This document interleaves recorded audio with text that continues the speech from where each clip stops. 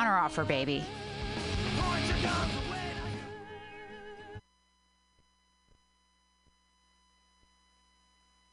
Took sick, and I was brought up by my brother. The iron ore poured as the years passed the door. The drag lines and the shovels was a humming.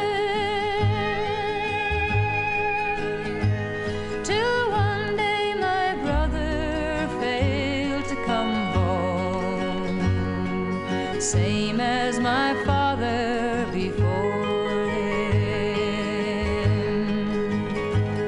Well, the long winter's wait from the window I watched. My friends, they couldn't have been kinder. And my school, it was cut as I quit in the spring to marry John Thomas, a miner. Oh, the years passed again and the giving was good, with the lunch buckets filled every season. What with 3 babies born, the work was cut down to half a day shift with no reason. When the shaft was soon shut and my work it was cut, and the firing air it felt frozen, till a man come to speak and he said in 1 week that number 11 was closing. They complained in the East that they're paying too high. They say that your ore ain't worth digging, that it's much cheaper down South American town, where the miners work almost for nothing. So the mining gates locked and the red iron rotted, and the room smelled heavy from drinking, where the sad silent song made the hour twice as long as I waited for the sun to go sinking. I lived by the window as he talked to himself. This silence of tongues, it was building. Then one morning's week, the bed it was bare, and I was left alone with 3 children.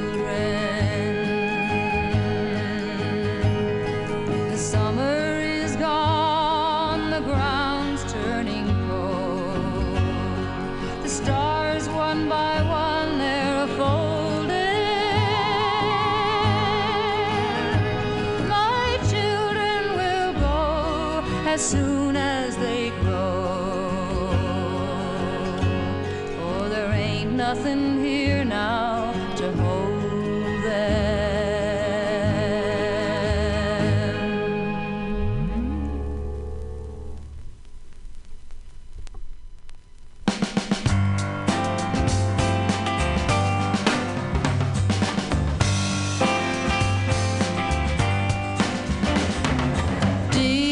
Dear landlord, please don't put a price on my soul.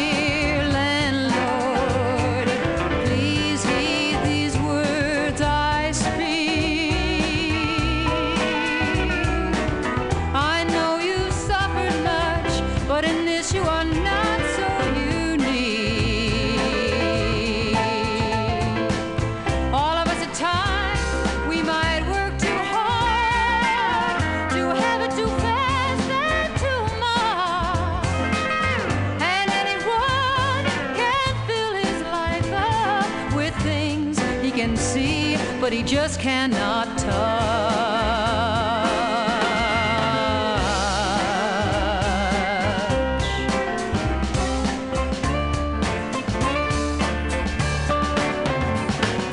Dear landlord, please don't dismiss my case. I'm not about to argue, not about to move to no other place.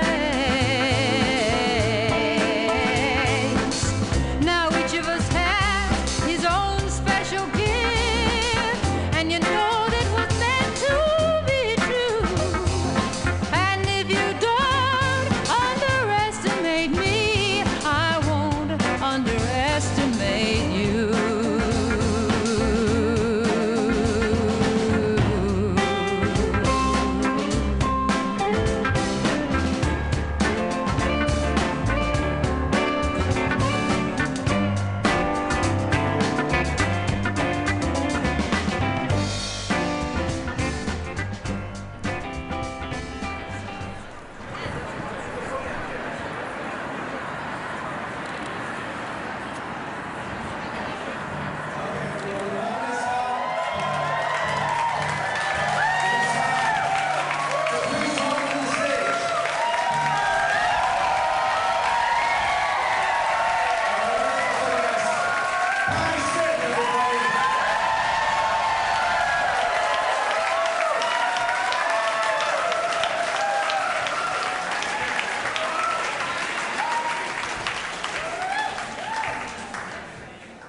Okay, let's see if we can get this one.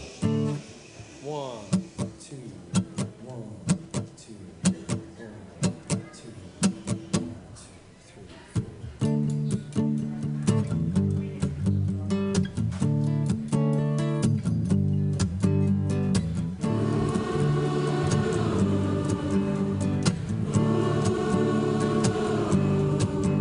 I was dreaming in my dreaming, well, of an aspect bright and fair, and my sleeping, it was broken, but my dream, it lingered near in the far shining valleys where the pure air rarefied, and my senses are newly opened. I will awaken into the cry that the people have the power to redeem the work of fools upon the meek. The grace is showered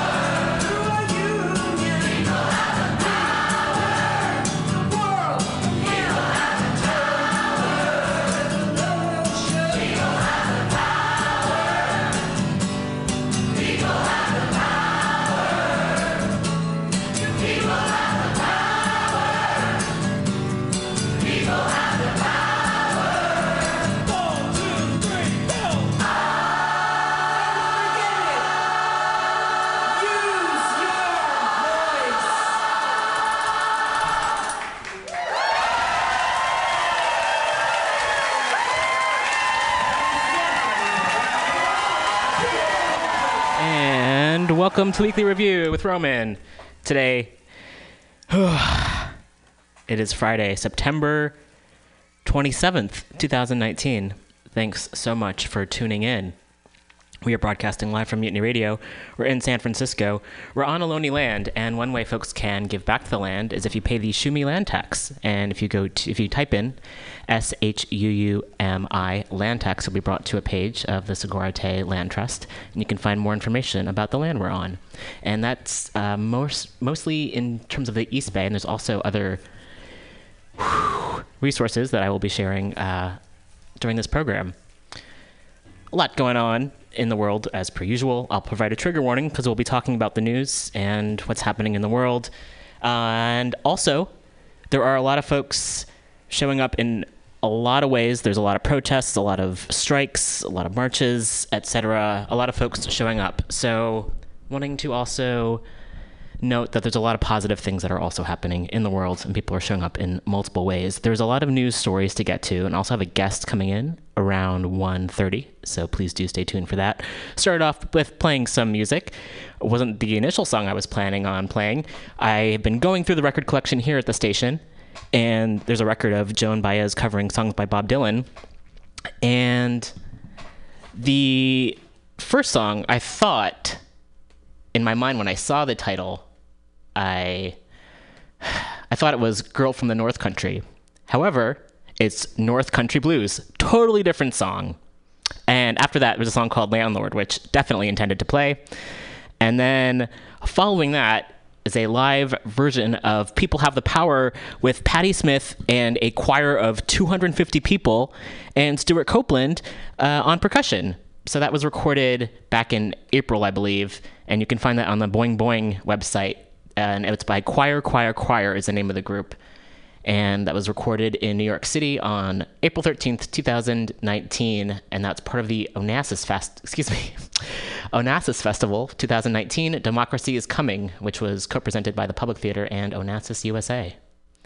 So that's pretty awesome. We'll be playing some more music throughout the program, as sometimes it's good to take a step away from the news, take a moment away just to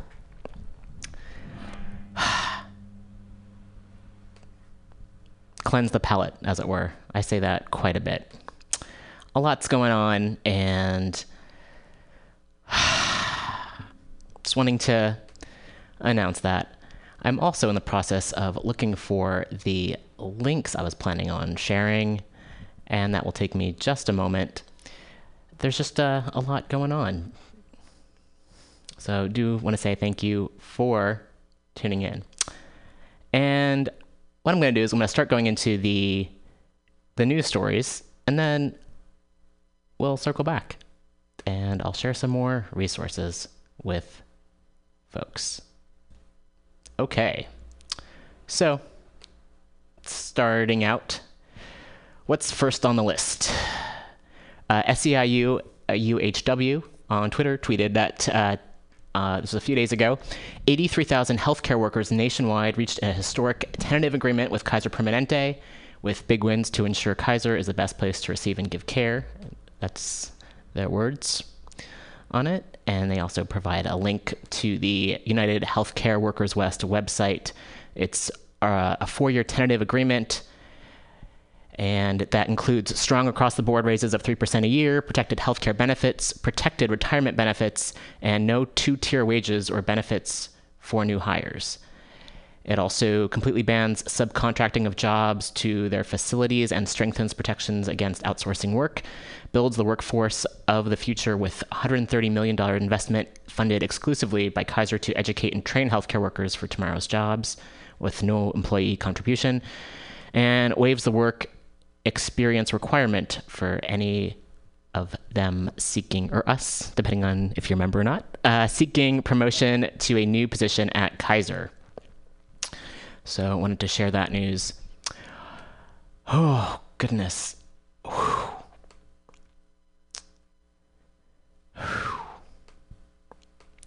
gonna take a breath here. There's just a lot going on. I also wanted to share a link from Fight for the Future. You can follow them on Twitter at FightForTheFTR. And they tweeted recently, big tech companies like Amazon and Microsoft are calling to regulate facial recognition because they want to skip the debate about whether technology this dangerous and invasive should have any role at all in a free and open society. And there's an opinion piece that was written in BuzzFeed. So I'll read a little bit from that. It says, don't regulate facial recognition, ban it. We are on the verge of a nightmare era of mass surveillance by the state and private companies. It's not too late to stop it. And this was written by Evan Greer back in July of this year, July 18th, 2019. Speaking at a conference 2 years ago, Microsoft CEO displayed a slide featuring the book jackets of 1984 and Brave New World. I do believe it's up to us to ensure that some of the more dystopian scenarios don't come true, Satya Nadella said. Too late. The surveillance dystopia is on the horizon, and companies like Microsoft and Amazon are helping build it. Despite their platitudes of caution and ethics, we've seen the consequences of Silicon Valley's move fast and break things ethos. And if we don't stop the spread of facial recognition, its latest lucrative surveillance product will soon count our most basic freedoms among the things they've broken. Academics have called facial recognition the use of artificial intelligence to pick out and identify individuals from vast databases, the most uniquely dangerous surveillance mechanism ever invented. And with quickly spreading commercial products like FaceApp and Facebook's Face ID, raising privacy alarm bells, it's easy to see how quickly we'll feed this beast once it's unleashed. And that's why the organization Fight for the Future is launching a nationwide campaign to shine a spotlight on where facial recognition surveillance is already happening and how people can act at the local, state, and federal levels to stop it. Company after company in Silicon Valley has been pushing furiously ahead with the development of face-scanning surveillance tools. They see money to be made selling this tech to governments, airlines, and other private businesses. Facing growing concern from the public and lawmakers, the industry has disingenuously asked for regulation. This is straight out of big tech's lobbying playbook, asking Congress to pass laws and then swooping in to help write them. By doing so, they hope to avoid the real debate, whether facial recognition surveillance should be allowed at all. The answer is clearly no. The threat that facial recognition poses to human society and basic liberty far outweighs any potential benefits. It's on a very short list of technologies, like nuclear and biological weapons, that are simply too dangerous to exist, and that we would have chosen not to develop had we had the foresight. Silicon Valley, however, continues to forge ahead, bidding on lucrative government contracts that are already enabling surveillance, the likes of which we've never seen. We are on the verge of an unprecedented increase in state and private spying that will be built in plain sight. It will be built in winsome partnership between corporations and government agencies hungry for more data and control.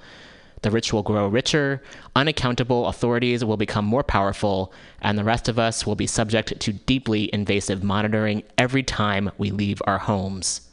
Tech lobbyists acknowledge some of the flaws in current facial recognition products, but promise they can be fixed or addressed with industry-friendly regulation. But even if these algorithms worked perfectly, ubiquitous face scanning still poses an enormous threat to the future of human freedom. Biometric surveillance powered by artificial intelligence is categorically different than any surveillance we have seen before.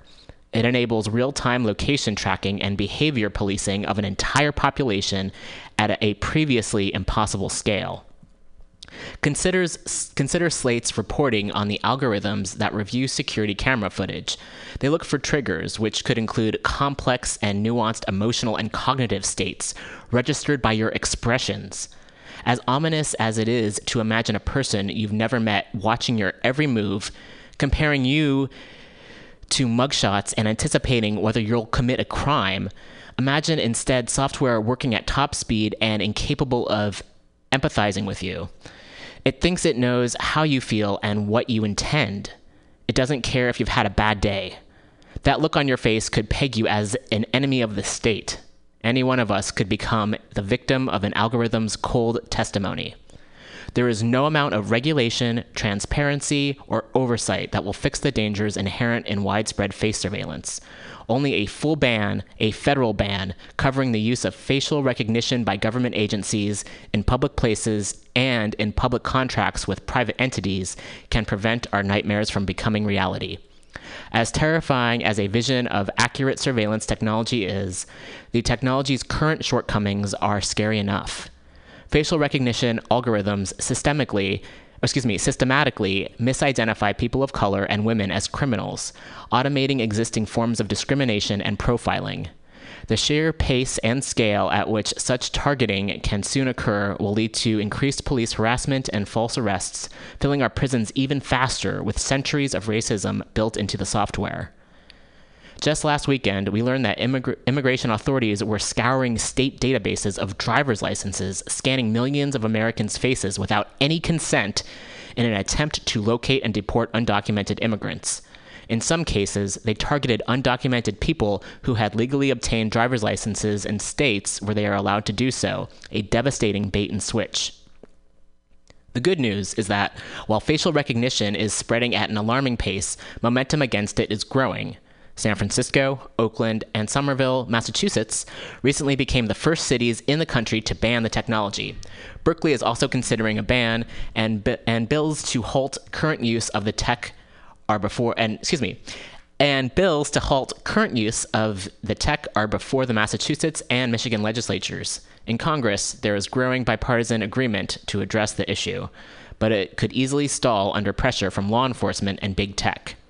There is no time to waste. Authoritarian surveillance programs are always used to target the most vulnerable and marginalized, and facial recognition enables the automation of oppression. And if you'd like to share this article and or read it again, please check it out. It's at BuzzFeedNews.com. It is written by Evan Greer, and it was posted on July 18th, 2019. Whew. Next up, I am jumping around with news stories today. Sometimes there's more of an easy segue in between stories. Today's not that day. It's going to be a little bit choppy at first, and the world's a choppy place, so I suppose that makes sense. That's an interesting... So now abortion is legal in New South Wales in Australia. I'm not going to repeat the title that the BBC published because it sounds a bit off to me. However, there's a bill that was passed on Thursday, and it overturned a 119-year law which had been criticized by opponents as archaic. The legislation has generated weeks of heated debate, and so says the article. And I guess the state has a very conservative government at the time. Oh, goodness. Well, that's the long and the short of it. So, yes. There's that. Very concise summary there. So, obviously, everyone should have access to healthcare and control over their own bodies. I think that goes without saying. However, we have to say it because this is the world that we're living in. So, congrats to folks in Australia. There's been many climate strikes and marches going on around the world. I've lost track of all the numbers of cities and people who are participating. It's happened here in San Francisco. It's happened many places around the world. I will not do it justice to emphasize that. However, if you want to look online and check out the different cities and countries and places around the world where I'm guessing in total millions of people have taken to the streets to protest climate change, and in doing so also blockading banks and the fossil fuel industries, people who donate to the fossil fuel industries. That's been happening. So sending a lot of love and solidarity out to the folks who participate in any way they are able to do so. And it really is about boycotting places that invest in fossil fuels and encourage and participate in businesses that are terrible for the earth. And in addition to fossil fuels, we can also talk about, I mean, it's all connected, however, with the military, and I'll keep on harping on that, how the U.S. military is the #1 polluter in the world. So I hope that when folks debate and talk, I don't even know why one has to debate science and what's true and what isn't. However, to mention the military-industrial complex and how that is very much a part of how the climate is changing, in addition to fossil fuels, fracking, all that entire industry, automobile industry. Ugh. Oh, gosh. I am looking down the list of stories. They depress me a lot. However, one cannot look away. Ugh. There's a story. It's next on the list, so I will get to it and I'll share it. And this comes from the Phoenix New Times, phoenixnewtimes.com. Arizona prison food was labeled not for human consumption, ex-inmates say. And again, this is not a surprise to folks who recognize how barbaric the prison industrial complex is and how it does not, in the grand scheme of things, do anything to rehabilitate people. It actually causes more harm for people. Wow, I'm groaning a lot today. And got to get it out somehow. This article is written by Elizabeth Whitman, and it came out on September 25th, 2019. And the article has been updated with the preferred first name of a former inmate and with statements from Trinity Services Group. Some of the women incarcerated at Arizona's Perryville prison saw the bright red letters spelling out "not for human consumption" on the sides of cardboard boxes containing chicken. Others remembered seeing the label slapped on packages of lunch meat. But all of the women recalled seeing the explicit message at some point on parcels of food during their tenures at the prison, about 25 miles west of Phoenix. In response to tips from former inmates, Phoenix New Times spoke with 6 women who served time for crimes ranging from burglary to manslaughter about the food served in Perryville. The women were incarcerated in the early 2000s. Others got out this year. They lived on varying yards and worked different jobs in the prison, but their experiences converged in seeing food they said was clearly marked as not being for humans. The Arizona Department of Corrections denies that food labeled not fit for human consumption was or is served in state prisons, which contract with Trinity Services Group to feed nearly 42,000 inmates. Trinity's history of service to inmates in other states includes food so bad it sparked protests. It has served inmates maggot-infested chow and potatoes laced with crunchy dirt. Lola Levesque entered Perryville at the end of 2003 and was released in 2015. She spent the middle years of her sentence on the Santa Cruz unit. It was there, she said, that she occasionally helped unload food delivery trucks and discovered that the rumors floating around the yard were true. I personally only saw it on the chicken legs and thighs that were coming in, Levesque said. She said she knew that the food ended up in the kitchen because the boxes went into a walk-in cooler.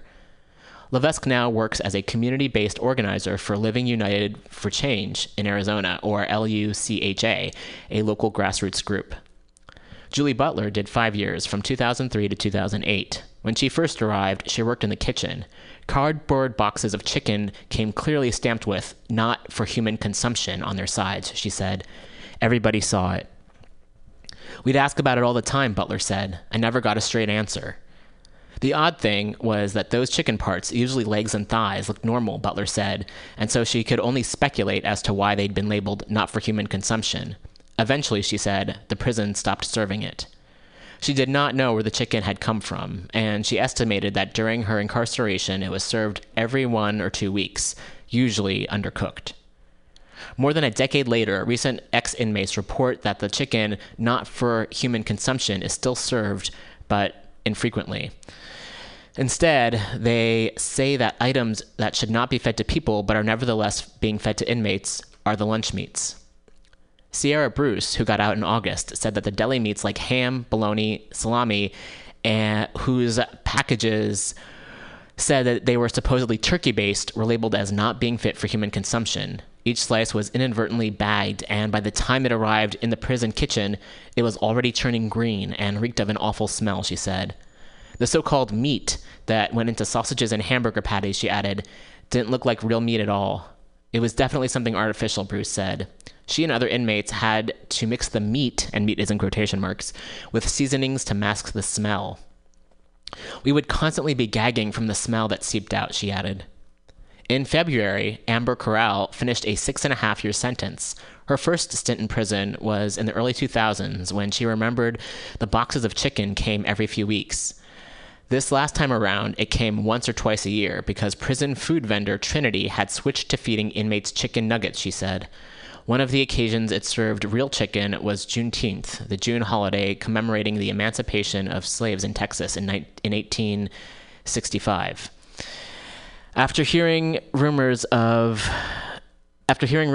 how the boxes of chicken were labeled, Corral grew curious. The chicken was delivered in white box trucks near the canteen in an area that is visible to the women incarcerated there, she said. She decided to investigate. I physically saw the boxes, Corral said, and kitchen workers showed her the label, not for human consumption. The last time she saw those boxes was mid-June 2018, her final Juneteenth in prison. To be honest with you, I didn't really care because it was chicken on a bone, Corral said. Isn't that sad? Bill Lamoureux, a spokesperson for the Department of Corrections, said that the department takes these claims seriously, but that after looking into it, found no evidence to support this allegation. And again, it's that idea that when folks investigate themselves, they don't seem to find any wrongdoing. The department's review included conducting visual inspections, meeting with food service supervisors, and discussing with Trinity Services Group, he wrote. ADC kitchens, including food storage and meal preparation facilities, are subject to routine state health inspections. Meals provided by Trinity meet or exceed nutritional standards, Lamoureux wrote. The embattled Department of Corrections currently faces the possibility of its healthcare system being put into federal receivership for its failure to provide inmates with adequate medical care. Its former director, Chuck Ryan, recently resigned amid long-running stories of failures and mismanagement in the state prison system. The department's current contract with Trinity, a prison food service based in Oldsmar, Florida, began in 2013 for about $40 million per year. The current contract is set to expire in January 2023. Trinity is one of the biggest jail and prison food companies in the country. Its substandard food-inspired hunger strikes in Michigan prisons in 2016 and complaints and attempted riots in Colorado. The following year, Michigan prison officials found maggots in inmates' chow on 3 separate occasions. In February 2018, after fining the company $2 million for meal substitutions, delays, and other violations of its contract, Michigan announced plans to end its contract with Trinity, although according to a statement from the company, Michigan continues to source product from Trinity under a new contract. In 2017, 3 former inmates in Oregon filed a lawsuit alleging that the state's Department of Corrections fed them chicken and fish labeled not for human consumption. A judge dismissed it in July, saying that there was no evidence of long-term adverse health impacts. Trinity was not associated with that case.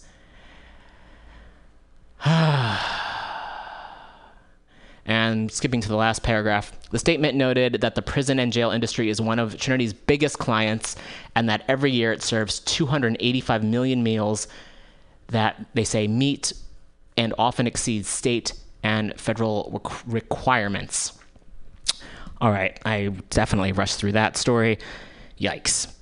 Oh, I'm going to take a bit of a music break here, get myself together, and we'll be back in a bit. So stay tuned. And this is a cover I heard recently of 2 different songs, and you can find it also at boingboing.net.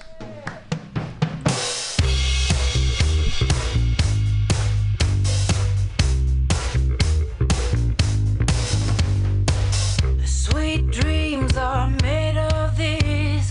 Who am I to disagree? I travel the world in the 7 seas. Everybody's looking for something. Some of them want to use you. Some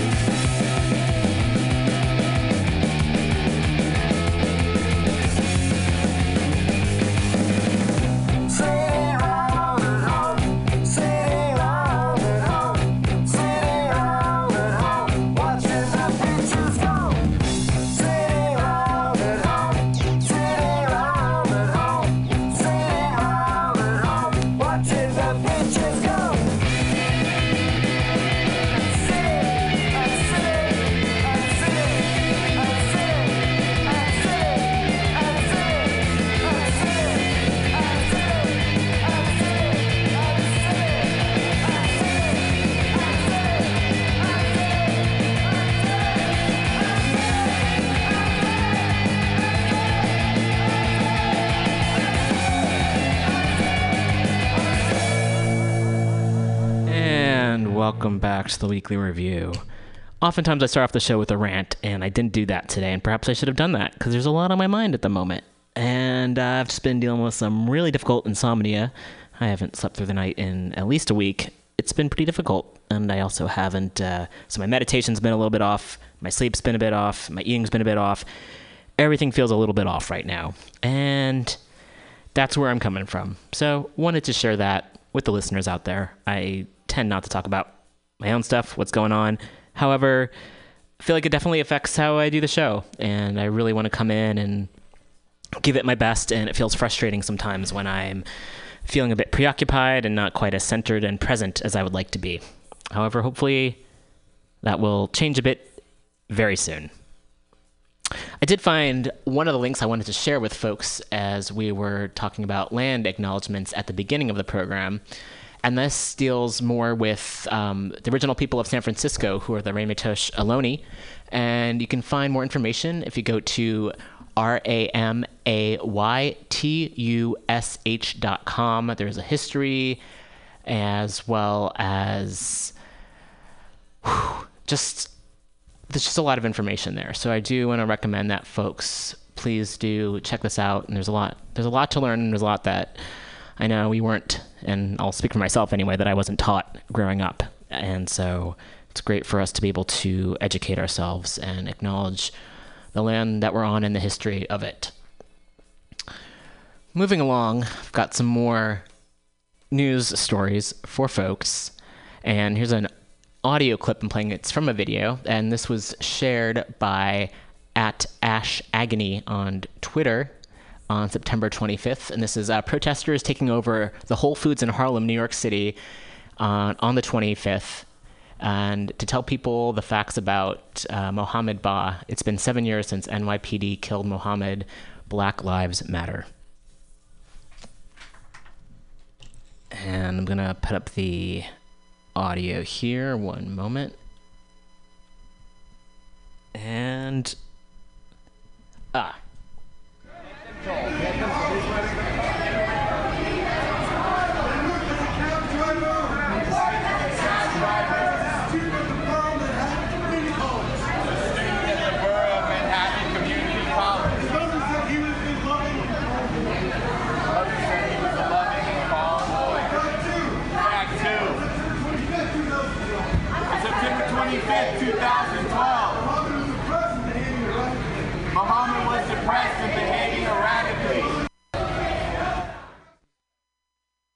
Whoops, this was a clip, again, that was shared by AshJ @AshAgony on Twitter on the 25th of protesters at Whole Foods in Harlem.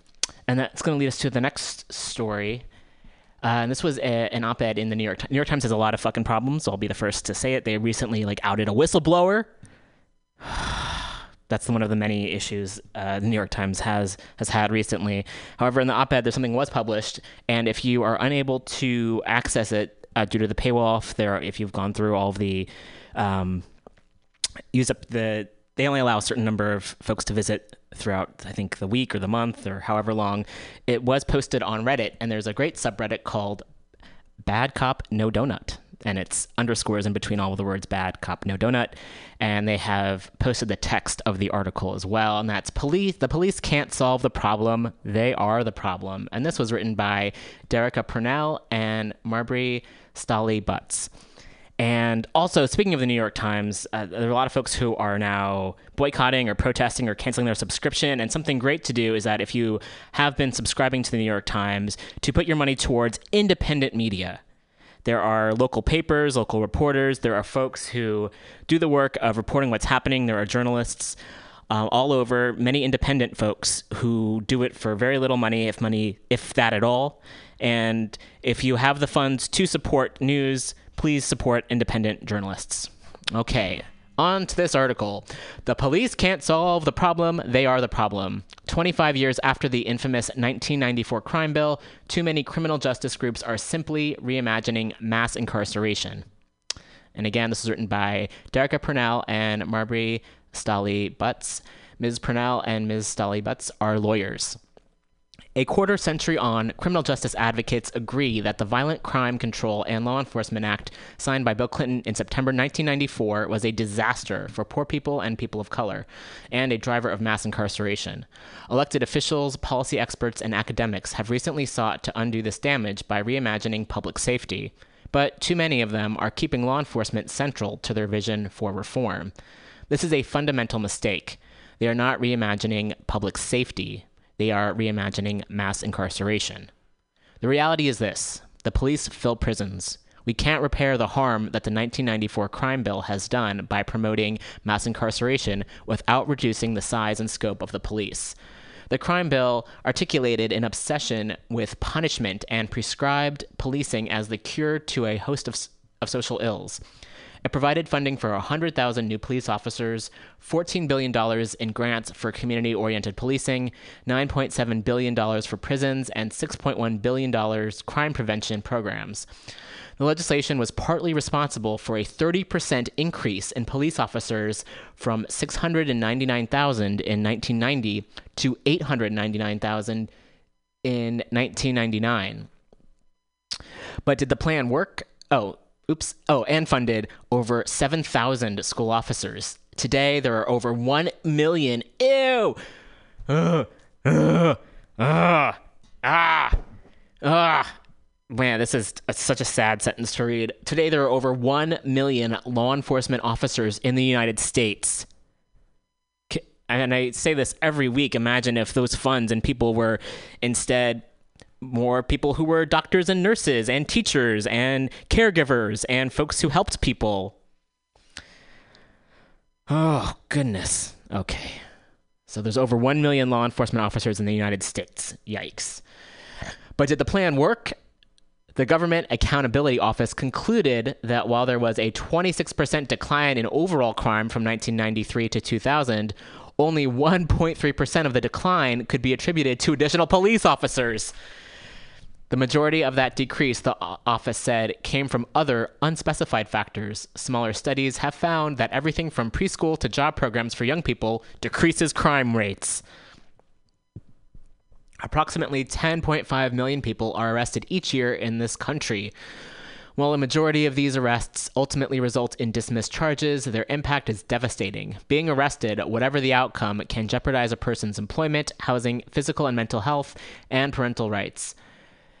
Politicians promise jail closings even as they increase police budgets, and, as a result, arrests.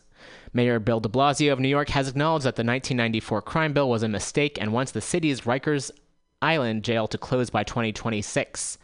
Yet New York's transportation agency just announced a plan to hire 500 police officers to combat fare evasion and manage homeless people in the subway. And again, if you have the fucking money to hire police officers, why not use that money to ensure that folks can take the subway even if they can't afford it?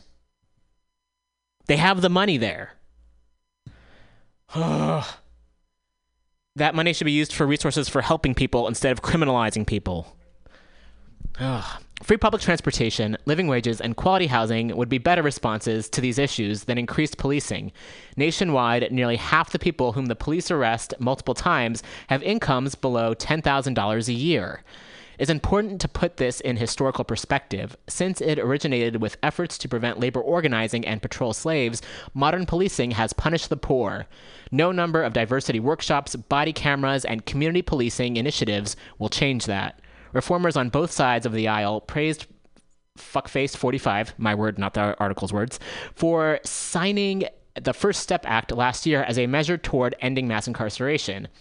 The act is a modest, underfunded criminal justice reform package that a coalition of over 150 black-led organizations opposed. Last week, White House economists announced a plan to use the police to get homeless people, quote-unquote, off the street. This direction is misguided. Police officers cannot solve underlying causes of homelessness or other social problems. They can only temporarily manage these issues with punishment and more violence. And even more misguided ideas are being proposed. After a movement against police violence erupted in 2014, scholars, nonprofit groups, and politicians reimagined police officers as youth mentors, mental health professionals, and social workers, against the wishes of many police officers. But the police do not help vulnerable populations. They make populations vulnerable. Excessive force is the number one investigative complaint against police officers, and sexual violence is the second.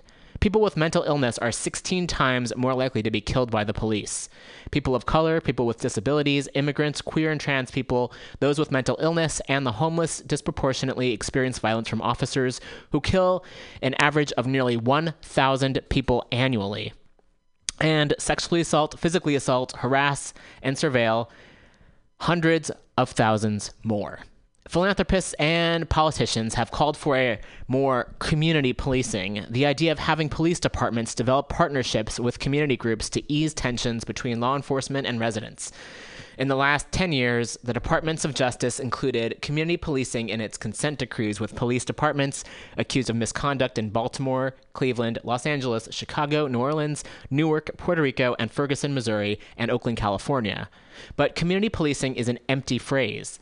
A Washington Post report showed that law enforcement use of force increased in half of police departments with consent decrees. Asking police officers to strengthen community relationships, including by doing things like playing football with children or handing out ice cream, does not reduce their power to harm anyone. There's hope. Community organizations are working to solve the problems our communities face without putting them in more danger. The San Francisco School Board recently passed a resolution limiting the role of the police on school campuses, acknowledging that law enforcement's presence criminalizes students under the guise of protection. The Oakland Power Project trains community members in health skills and emergency response practices to reduce reliance on the police and to create the support networks needed to address the issues that cause problems in the first place. In New York, the Audre Lorde Project's Safe Outside the System produces resources for LGBTQ communities to build safe spaces without police involvement. Nationally, the People's Coalition for Safety and Freedom is organizing for the repeal of the 1994 crime bill and for a community-driven process to decide how to respond to community-based violence and corporate harm. Systems of oppression, like slavery, Jim Crow, and mass incarceration, must be reduced and abolished, not reimagined. Police officers, who primarily put people in cages, are the enforcers of mass incarceration. We must reckon with the reality that the police are part of the problem and stop investing money, power, and legitimacy in them. Derica Purnell, and you can follow Derica Purnell. It's at, Derica's Twitter handle is at DereckaPurnell, is a human rights lawyer. Marbury Stolly Butts is the executive director of the Law for Black Lives Network of Lawyers. And again, this was published in the New York Times, and you can also read it in full if you're unable to access the Times on Reddit. If you go to the subreddit /bad_cop_no_donut. The police can't solve the problem, they are the problem, and this was posted yesterday, which would be September 26th.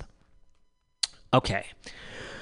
On to other systematic fucking problems. That's it's a segue. And again, I've made the comment before, I would love to have a fun show here where I just play music and it's a comedy show and we talk about happy things. And also, it's kind of hard for me to do that given all that's happening in the world. And I recognize there's a lot of folks who do those kind of shows and they do them very well. And I appreciate that. And that's just not where my heart is. And have to acknowledge what's happening in order to try to change things. Facebook is making millions by promoting hate groups as content. Despite a company policy banning hate speech, the social media giant has taken in nearly $1.6 million from hate groups since mid-2018.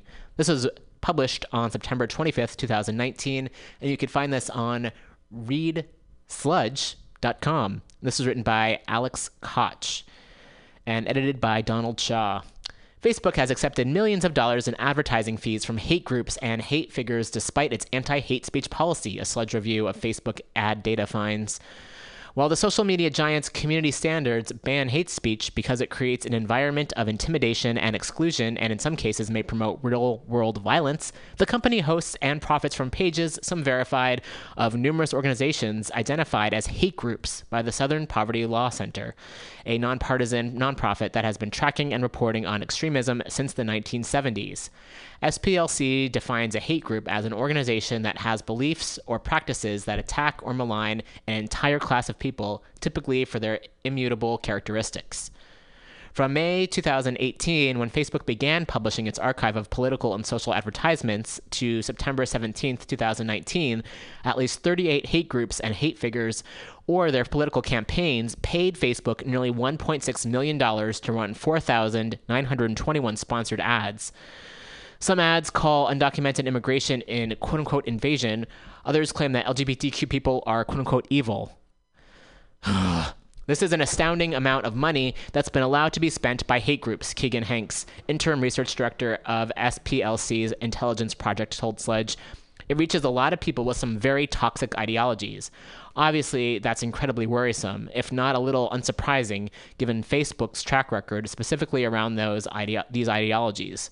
Close to $960,000 of Facebook ad revenue came from anti-immigrant groups, and $542,000 was spent by anti-LGBTQ groups. Anti-Muslim groups spent close to $70,000 on ads, although plenty of anti-immigrant groups are also anti-Muslim. And they have a chart here. Hate groups and individuals spend $1.6 million on Facebook ads, and they have the 38 hate groups and individuals that have bought Facebook ads since May 2018. And they have the anti-immigrant groups, general hate, black. They label black nationalists as hate groups. I don't see them as hate groups. They label white nationalist groups, anti-Muslim groups, and anti-LGBT groups. Okay. The ideologies that you've outlined, specifically anti-immigrant, anti-Muslim, anti-LGBTQ, have been allowed to spend this money on the platform. Are the exact ideologies that we see Facebook fail to take seriously over and over again, said Hanks. From my perspective, Hanks continued, Facebook is much more willing to take action against these toxic ideologies when it's politically expedient, as in when it will not result in criticism from mainstream conservatives. And these are the exact ideologies that have a lot of traction in mainstream conservatism right now. Because Facebook only began publishing ad information in mid-2018, the company has surely made multiple millions from these groups' advertisements over time. The top spenders since then are the Anti-Immigrant Federation for American Immigration Reform, which is called FAIR for short.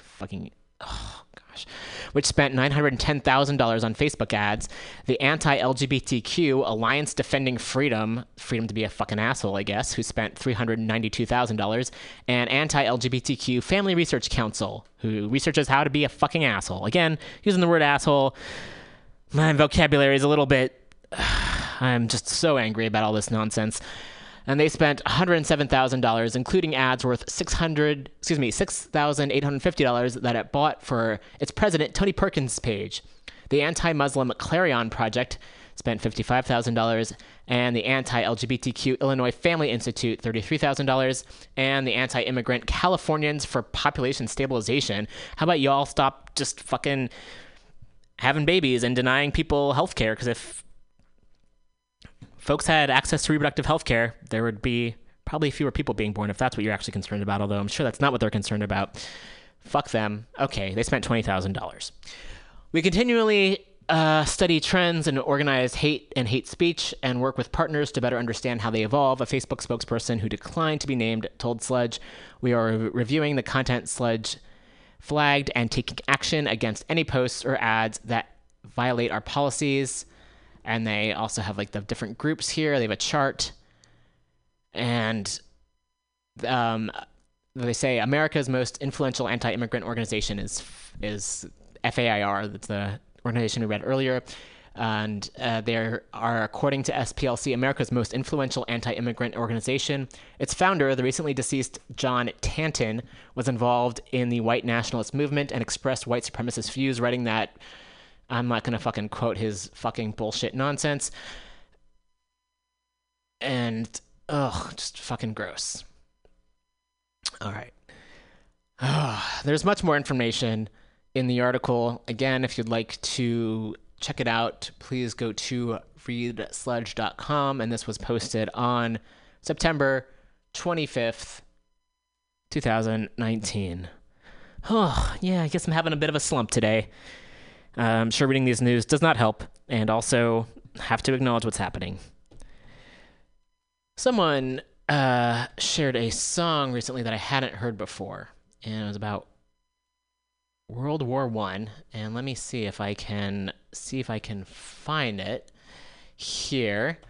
And I think we're just going to play music until the guests arrive so I can calm down a little bit.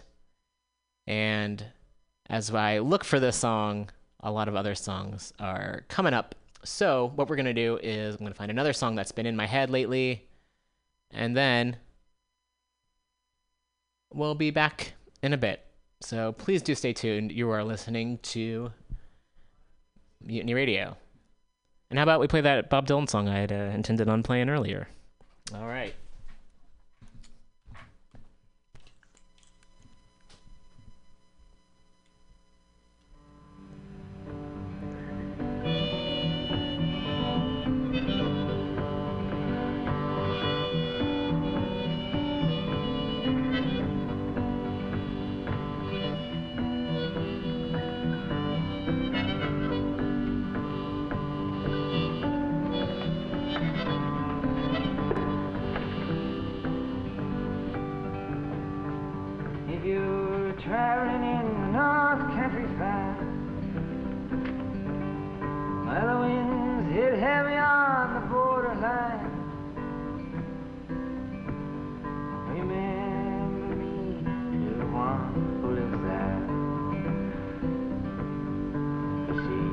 Once was a true love of mine. If you go when the snowflakes start, when the rivers freeze and summer ends, please see if she's white, a coat so warm to keep her from the howling winds. Please see for me if a house hanging low, if it rolls and flows all down a bridge. Please see for me if a house hanging low. Well, that's the way I remember her best. I'm wondering if she remembers me at all. Many times I've often prayed in the darkness of my night, in the brightness of my day.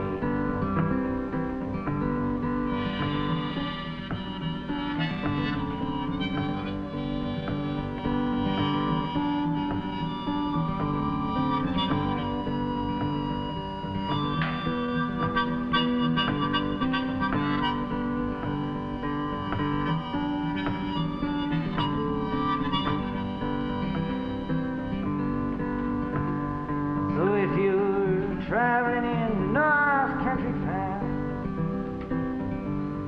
where the winds hit heavy on the borderline, remember me to one who lives there, for she once was a true love of mine.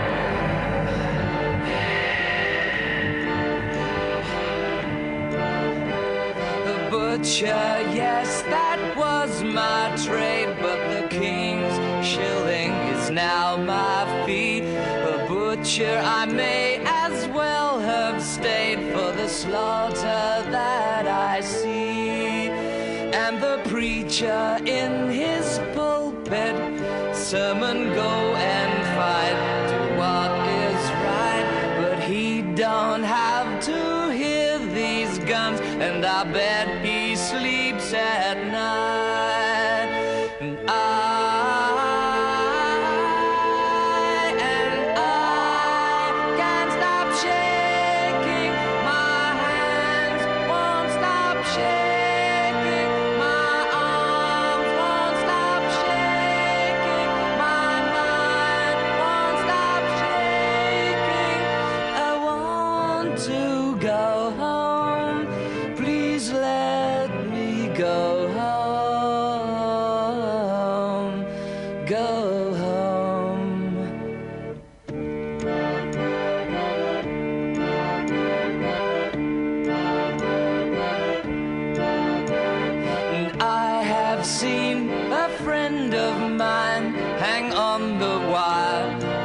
some rag toy.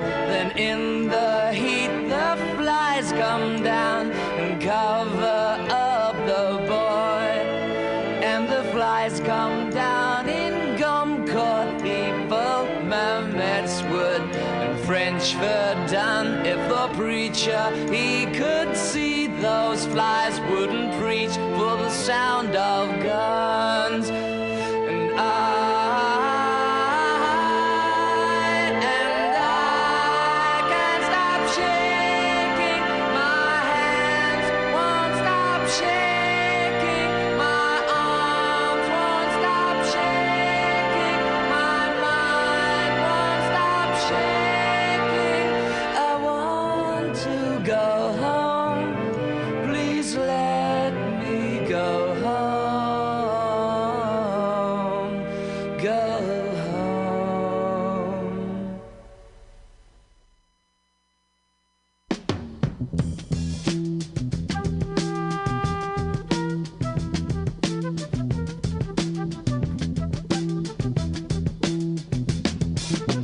You will not be able to stay home, brother. You will not be able to plug in, turn on, and cop out. You will not be able to lose yourself on Skag and skip out for beer during commercials because the revolution will not be televised. The revolution will not be televised. The revolution will not be brought to you by Xerox in 4 parts without commercial interruptions. The revolution will not show you pictures of Nixon blowing a bugle and leading a charge by John Mitchell, General Abrams, and Spyro Agnew to eat hog maws confiscated from a Harlem sanctuary. The revolution will not be televised. The revolution will not be brought to you by the Schaefer Award Theater and will not star Natalie Woods and Steve McQueen or Bullwinkle and Julia. The revolution will not give your mouth sex appeal. The revolution will not get rid of the nubs. The revolution will not make you look 5 pounds thinner because the revolution will not be televised, brother. There will be no pictures of you and Willie Mae pushing that shopping cart down the block on the dead run or trying to slide that color TV into a stolen ambulance. NBC will not be able to predict the winner at 8:32 on report from 29 districts. The revolution will not be televised. There will be no pictures of pigs shooting down brothers on the instant replay. There will be no pictures of pigs shooting down brothers on the instant replay. There will be no pictures of Whitney Young being run out of Harlem on a rail with a brand new process. There will be no slow motion or still life of Roy Wilkins strolling through Watts in a red, black, and green liberation jumpsuit that he has been saving for just the proper occasion. Green Acres, Beverly Hillbillies, and Hooterville Junction will no longer be so damn relevant, and women will not care if Dick finally got down with Jane on Search for Tomorrow, because black people will be in the street looking for a brighter day. The revolution will not be televised. There will be no highlights on the 11 o'clock news and no pictures of Harry armed women liberationists and Jackie Onassis blowing her nose. The theme song will not be written by Jim Webb or Francis Scott Keys, nor sung by Glenn Campbell, Tom Jones, Johnny Cash, Engelbert Humperdinck, or The Rare Earth. The revolution will not be televised. The revolution will not be right back after a message about a white tornado, white lightning, or white people. You will not have to worry about a dove in your bedroom, the tiger in your tank, or the giant in your toilet bowl. The revolution will not go better with coke. The revolution will not fight germs that may cause bad breath. The revolution will put you in the driver's seat. The revolution will not be televised, will not be televised, will not be televised, will not be televised. The revolution will be no rerun, brothers. The revolution will be live.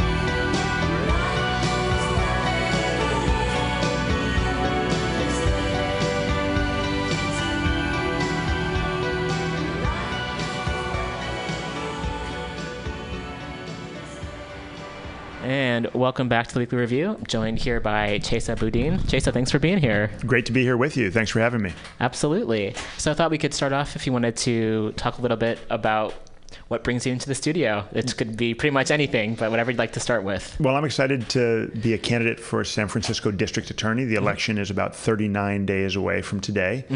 And it's a really unique and exciting moment in San Francisco history. It's the first time in over a century where there's no incumbent running for re-election.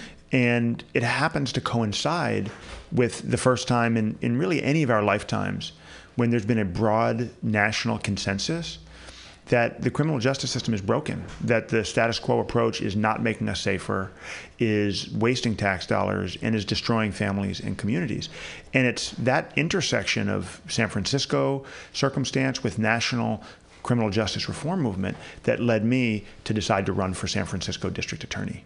And I think many folks could argue that the criminal justice system isn't indeed broken, but it's working as it has been designed, which is to cause a lot of harm for many people. Right, two sides of the same coin. It's a question of framing. What we know is it's costing us about 10% of our state budget just for the Department of Corrections. That doesn't account for local expenditures at the county level. And we know that it's a system of mass incarceration where the United States leads the world in locking people up, 25% of the world's prisoners. And we know that the impact of that incarceration rate is not evenly distributed. It's much more likely to fall heavily on Black and brown communities, on LGBTQ communities, transgender communities. And in San Francisco in particular, we have a horrific problem with racial disparities in incarceration. About 4% of the city's population is Black, but more than 50% of the jail is Black. And that's really one of the most visible manifestations of what people have come to call mass incarceration. Yes, and also we've seen, like, with the homeless sweeps too, like homeless folks, and I think folks with are mentally ill are also can be victims of police violence quite a bit as well. We've seen over decades of increasingly tough on crime policies an approach that really criminalizes poverty, criminalizes mental health, and criminalizes drug addiction in ways that are not only inhumane and wasteful of resources, but also actually undermine public safety. And my campaign is really all about bringing a new, fresh approach to criminal justice, one that takes a broader view of the context in which crimes are committed, and that focuses on trying to prevent crime and heal the harm that crime has caused, rather than simply punishing people who've committed a crime. Yeah, absolutely. I was reading an op-ed earlier that folks had written about how police are sometimes brought into the ideas to solve the problem, but they end up causing more of the problems. One of the things we see, that's exactly right. One of the things that we see, especially in high crime neighborhoods and in heavily policed neighborhoods in San Francisco and across the country, is that many people who are victims of crime, whether it be domestic violence or shootings, hesitate to call the police to report crimes because of their fear, in some cases of retaliation, but in many cases fear that the response by the police will actually re-traumatize them or create more problems than they're suffering at the hands of their abusers. That's something we need to change. And it has to start with restoring the integrity of the police department, restoring and rebuilding the trust between communities and law enforcement that's sworn to serve and protect those communities. Pardon me, I'm a little bit skeptical of being able to, if it's systemically, if police have been brought in to, in many ways, protect property and wealthy folks, is it possible then to even save that institution? Is it even worth saving? Well, so I think that's the challenge, is to find ways to make sure that our law enforcement is not just working to benefit and protect the few, but is actually working for all of us. So I've dedicated my life to ensuring that the criminal justice system benefits everybody, protects everybody, not just the rich and powerful and the well-connected. And we know that in San Francisco, as across the country, all too often, whether you're a crime victim or whether you are someone who's accused of committing a crime, the quality of justice you receive depends on the color of your skin, what zip code you live in, and how much money you have in your bank account. And that's got to change. And that's why I'm running for district attorney. Cool. Great. So what got you interested in deciding to pursue this path? Well, let me take you back to the beginning. When I was born, my parents dropped me off with the babysitter. I was about 14 months old. And they had it off for the day, told the babysitter they'd pick me up that night, but they never came back. While I was at the babysitter, my parents participated as unarmed drivers in a tragically bungled armed robbery that left 3 men dead. And those men had families, had children.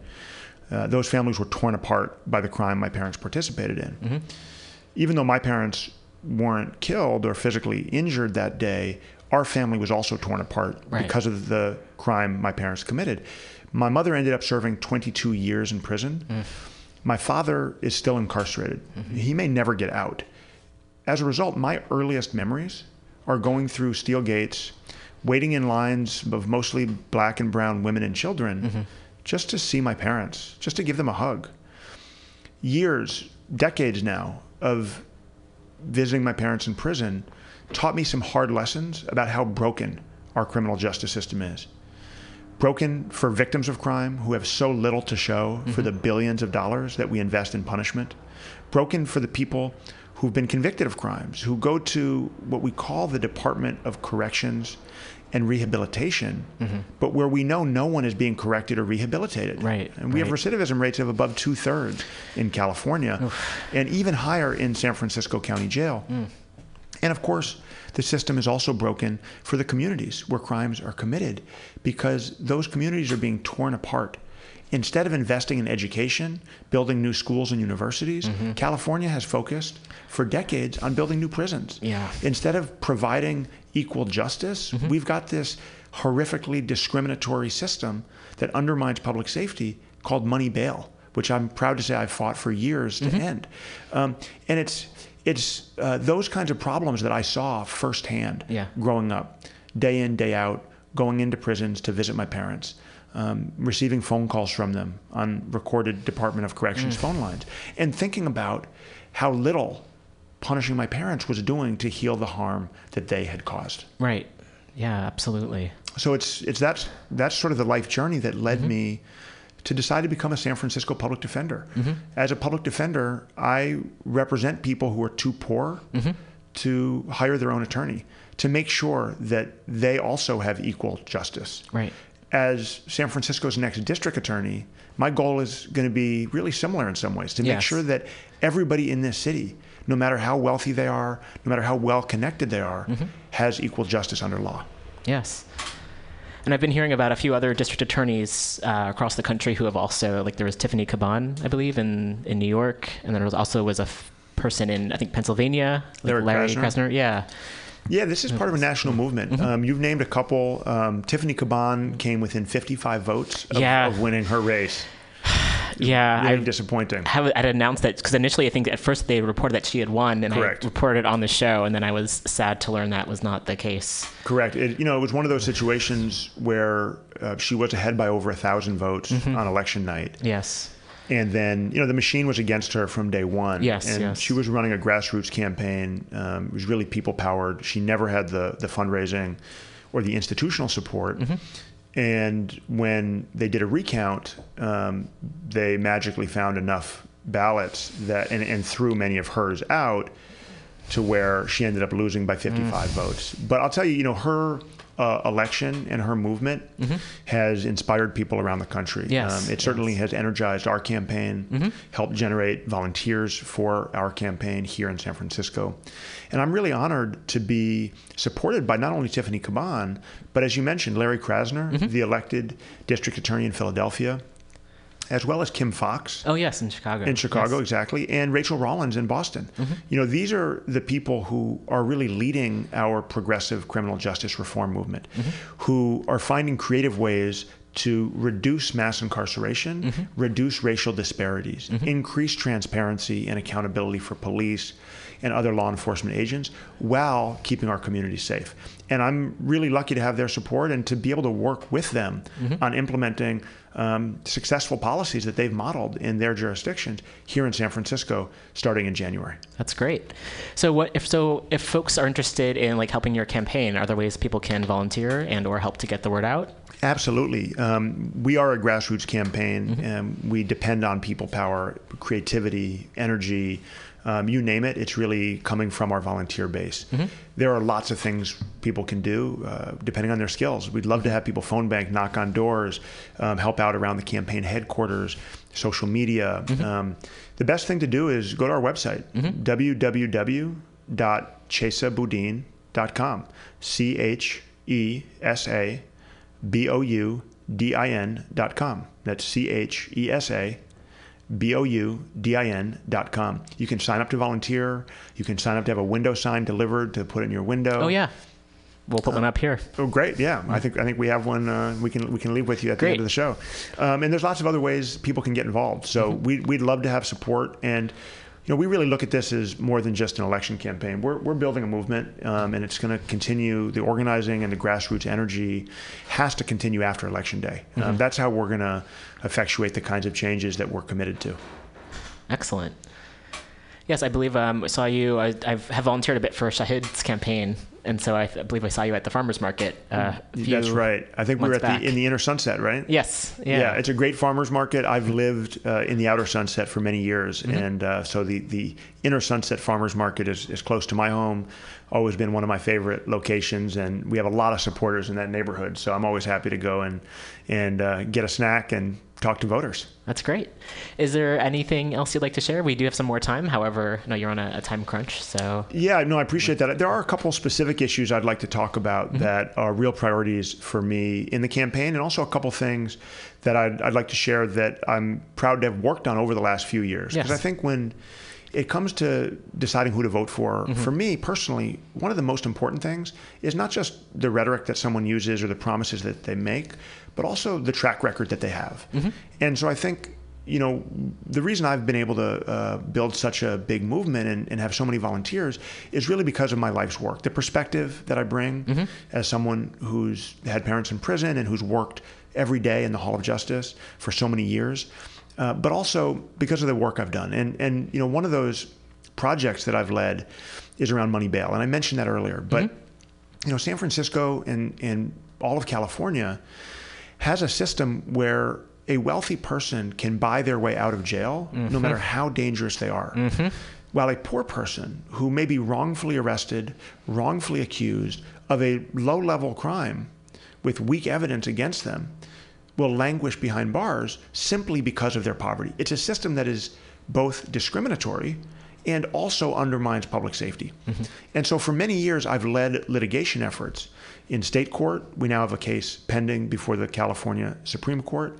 And in federal court, where I've won reversals of local practice from more than 5 different federal judges that have agreed with our argument that this undermines public safety and that this is something which discriminates explicitly, violates equal protection, violates due process. As district attorney, I'm committed to ending money bail, to never allowing my staff to put a price tag on freedom. If someone is too dangerous to be released to the community, then the fact that they're wealthy doesn't make them safe. And if someone can safely be released with appropriate conditions, the fact that they're poor should not be an obstacle to allowing them to go back to their family and community. Of course, yes. Now, there's another area that I think today with the racist Trump administration is more important than ever, and that's immigration. The Trump administration is using xenophobic, nativist policies and rhetoric to divide this country. It's using hate for immigrants as a way to drive a wedge between communities and to scapegoat. It's a tremendously dangerous time across the country because of that really scary approach that the Trump administration is taking. I'm proud to be the only candidate in this race who has a long track record of pushing back against ICE, standing up for our immigrant communities. And I've committed to creating an immigration unit in the district attorney's office once I'm elected. And let me tell you why. When local law enforcement cooperates with ICE, it undermines public safety. It distracts our resources that we need to be spending on local law enforcement priorities, and it undermines trust in immigrant communities and makes it less likely that immigrants who are victims of crime or who are witnesses to crime will come forward and cooperate with local law enforcement.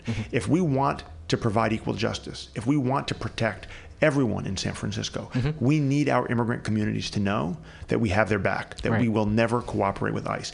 And I'll tell you, back as recently as 2012 and 2013, San Francisco still handed people over to ICE. Yep. Yeah. I mean, if you got arrested as an immigrant in San Francisco and taken to jail, at the end of the case, even if you were acquitted of all charges, even if the district attorney decided not to file charges against you, the sheriff would hold you until ICE came and picked you up.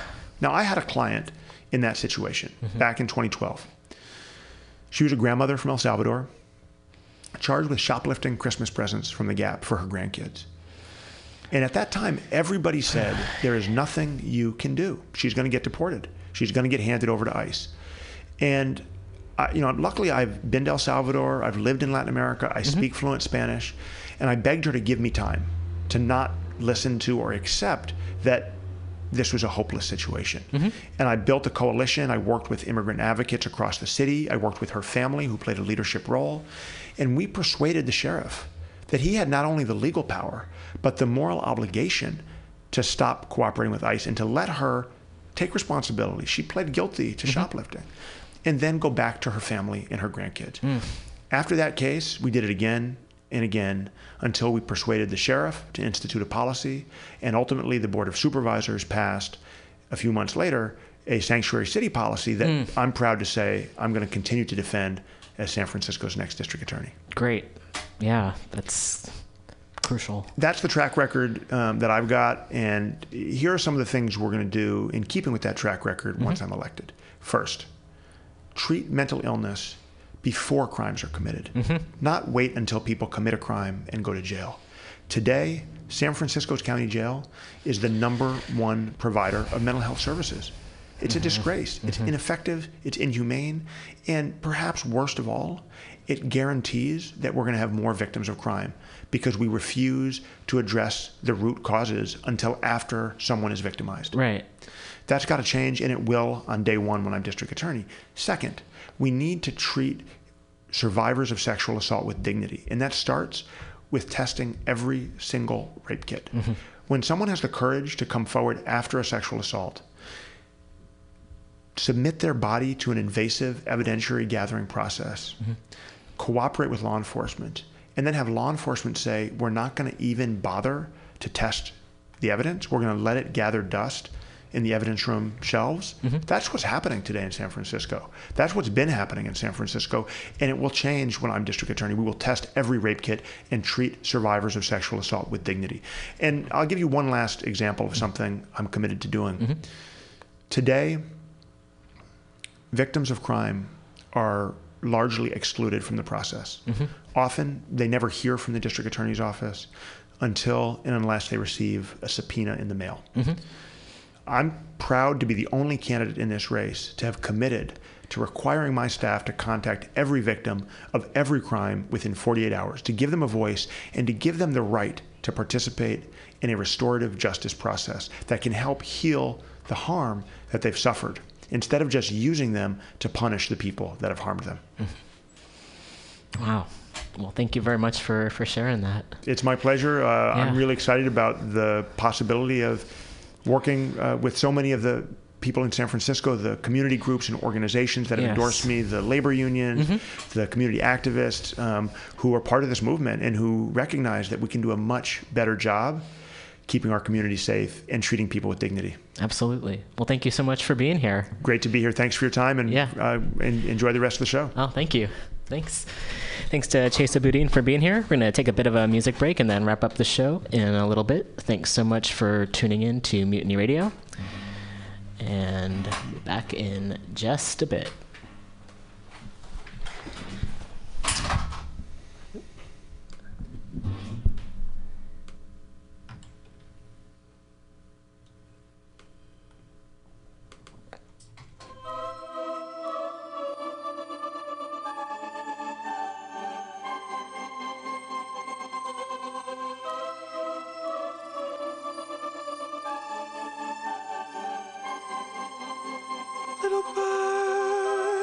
Little bird, we almost passed you by.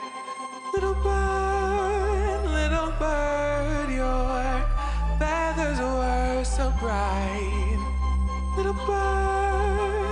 little bird, so still you made us pause. Little bird, so quiet you must have died.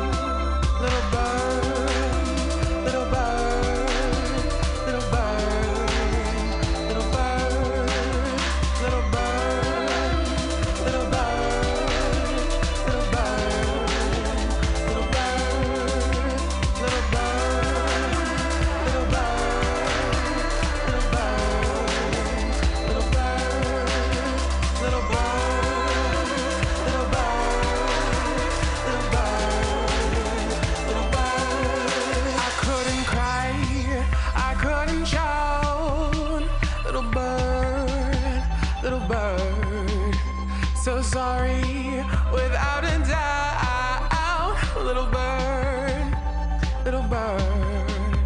and though I'm not devout, we gave you a Christian burial.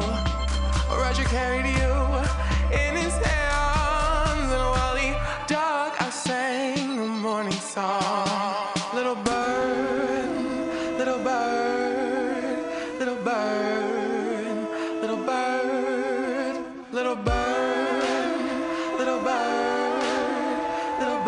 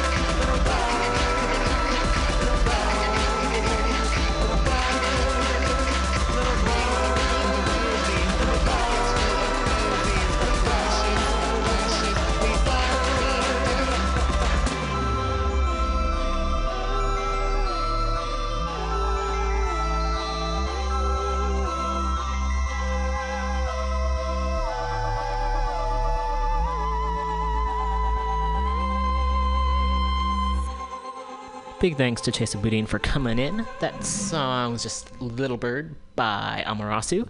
And playing another song, and then we'll be out of here a little bit early today. Thanks so much for listening in. Next week, I hope I am more well rested, and we'll have another show for everyone out there. Thanks again so much for tuning in. If you'd like to, please donate to Mutiny Radio. If you go to mutinyradio.fm, you'll find the link there. We also have slots available if you'd like to do a show here of your own. And do check out the programming. We have shows here every day of the week. And the space is also available for rentals as well. If you would like to donate to the show in particular, that would be really very, very much appreciated. And big thanks to all the patrons out there who do support the show to help pay for the monthly dues. If you go to patreon.com/weeklyrev, you can check out the information there as a way of supporting the show. Anywhere from $1 a month or more, super helpful. Thanks again for tuning in. Thanks to Chesa Boudin for being here. And we'll be back next week. Yeah, a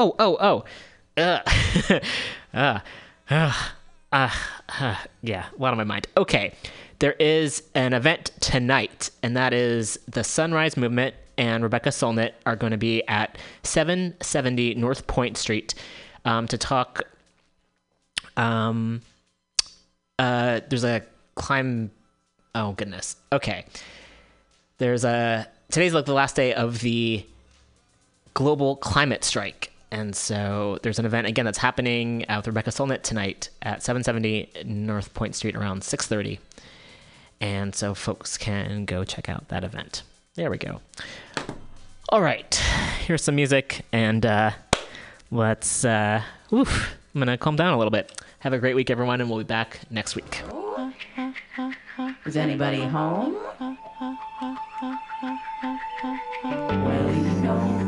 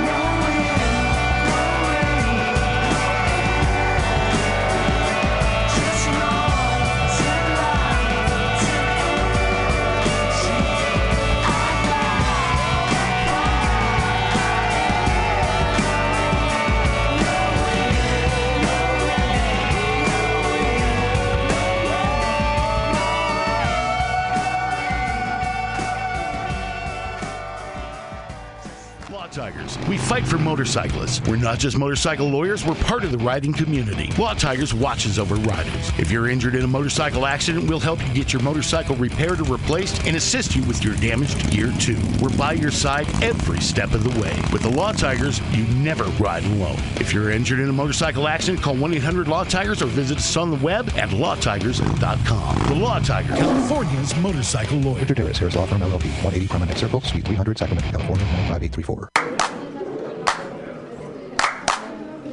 San Francisco, Mutiny Radio. San Francisco, Mutiny Radio. Listen to live streaming radio or download a podcast and you can listen on the go. Listen to live streaming radio or download a podcast and you can listen on the go. San Francisco Mutiny Radio. San Francisco Mutiny Radio. MutinyRadio.fm. Why not make a donation? MutinyRadio.fm. Streaming live the station, MutinyRadio.fm. District of the Mission, MutinyRadio.fm. MutinyRadio.fm. Listen to live streaming radio or download a podcast and you can listen on the go.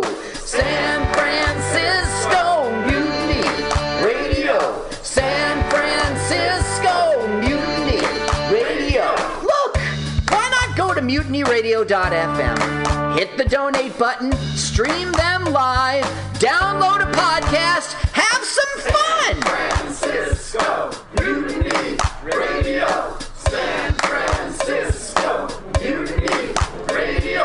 San Francisco Mutiny Radio. San Francisco Mutiny Radio. San Francisco Mutiny. I was just leaving the theater. Convertible 1969 gold Cadillac with the white interior. I drove it up here. And I started to do some thinking. Around in it on the freeway, and I'm having a really, really good time. Flat black glass. Smoking big spliffs and cruising Saturday noon to 2 on the freeway. Good to see I am a total phony, fraud, and Laurie Stone's voice is absolutely right. I am Teddy, rebellious, and adolescent.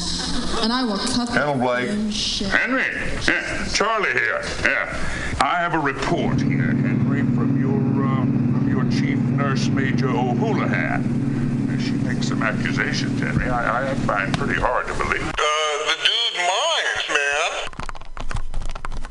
Let's watch a full-length movie on YouTube with Michael Spiegelman.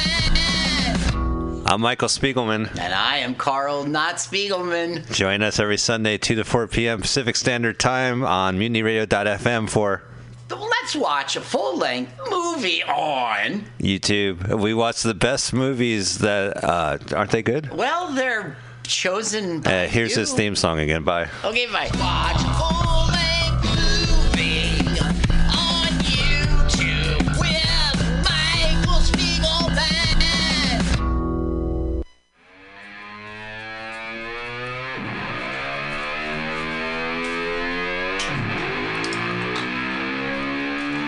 Nine months ago, a small hand-wrought baton began a journey in John O'Groats, Scotland, packed tenderly into the crusty saddlebags of some adventuress next to her underwear and can opener. At present, the thing is several time zones away, but on its way to San Francisco next month. Friday, October 4th, we will be celebrating its arrival with a party at Moto Guild on Treasure Island. Join us in welcoming the baton and her bearers, the Women's Riders World Relay, to Northern California, making its way back to Europe via everywhere from the furthest reaches of 6 continents, Europe, the Middle East, Asia, Oceania, and on its way across North and South America, igniting a global sisterhood of inspirational women to promote courage, adventure, unity, and passion for biking. There'll be music, food, entertainment, neat bikes to look at, stories to swap, art to ogle, purchase, and people to meet. Everyone is, of course, invited to bring the whole family. Admission is free, but bring a few bucks for food, bevies, a raffle, and cool stuff from vendors. On Friday, October 4th, San Francisco will be celebrating the arrival of the baton in California at Moto Guild on Treasure Island from 6:30 to 9:30 p.m. Come celebrate your love of the motorcycle and the women who ride them. For more information on the party and other awesome motorcycle-related tidbits, join the Dames Don't Care Motorcycle Collective on Facebook. For lots of info on the relay, visit WomenRidersWorldRelay.com. Hope to see you there at Moto Guild on Friday, October 4th with Dames Don't Care.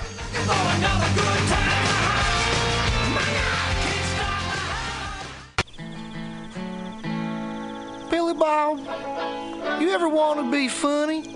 Well, my dogs think I'm funny, Daryl. Well, I mean, you ever want to be like in front of an audience, like other than like squirrels, dogs, and dead peasants? Oh, shoot. From time to time, I've been giving it a thought or two. You know, if you go to Joke Workshop, there's more than 2 peoples paying attention to your jokes, and they ain't even gonna be jerks about it. hell? Are you serious? I can get people to listen to my jokes? And they'll even say nice things, dude, before they tell you how to get improvements. No way. What is this dag-nabbit thing called? It's Joke Workshop. Joke Workshop? Yep, every Monday, 6 to 8 p.m. on the Mutiny Radios. So you're saying I could tell my jokes every Monday from 6 to 8? That's what I'm saying. It's the Joke Workshop Mondays, 6 to 8 p.m. at the Mutiny Radios. Yahoo! $4.99.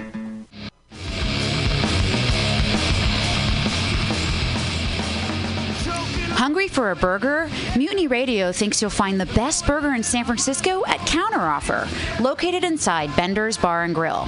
Counteroffer's menu aims to please your drunk face.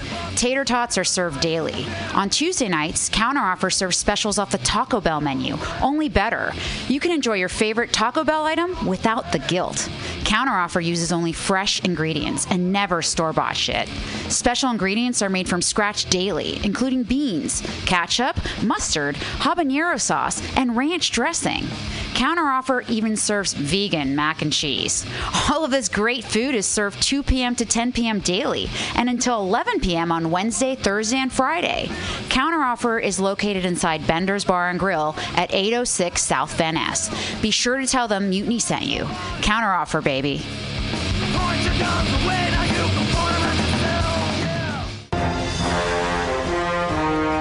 Are you tired of swimming through a sea of podcasts? Are ye on a raft without a paddle? Well, gather around me, sea dogs, and get aboard me pirate ship as we set sail for the seas of MutinyRadio.fm. From there, you can captain your own pirate ship as you sail through over 44 different shows for all of your listening pleasures. They've got live comedy to small business advice, LGBTQ friendly to sports, vinyl to gutter punk. MutinyRadio.fm has the best programming the internet ocean has to offer you. I bet my peg leg on it, or I ain't scurvy shit-faced McRat.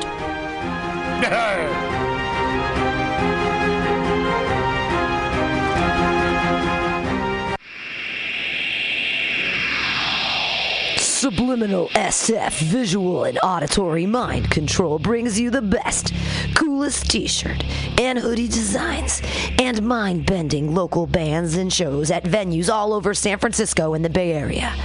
Subliminal SF is here to destroy your sense of normalcy and plant ideas in your skull to make you cooler and a more awesome person. Check out all the badass products at subliminalsf.myshopify.com. That's subliminalsf.myshopify.com and experience Subliminal SF.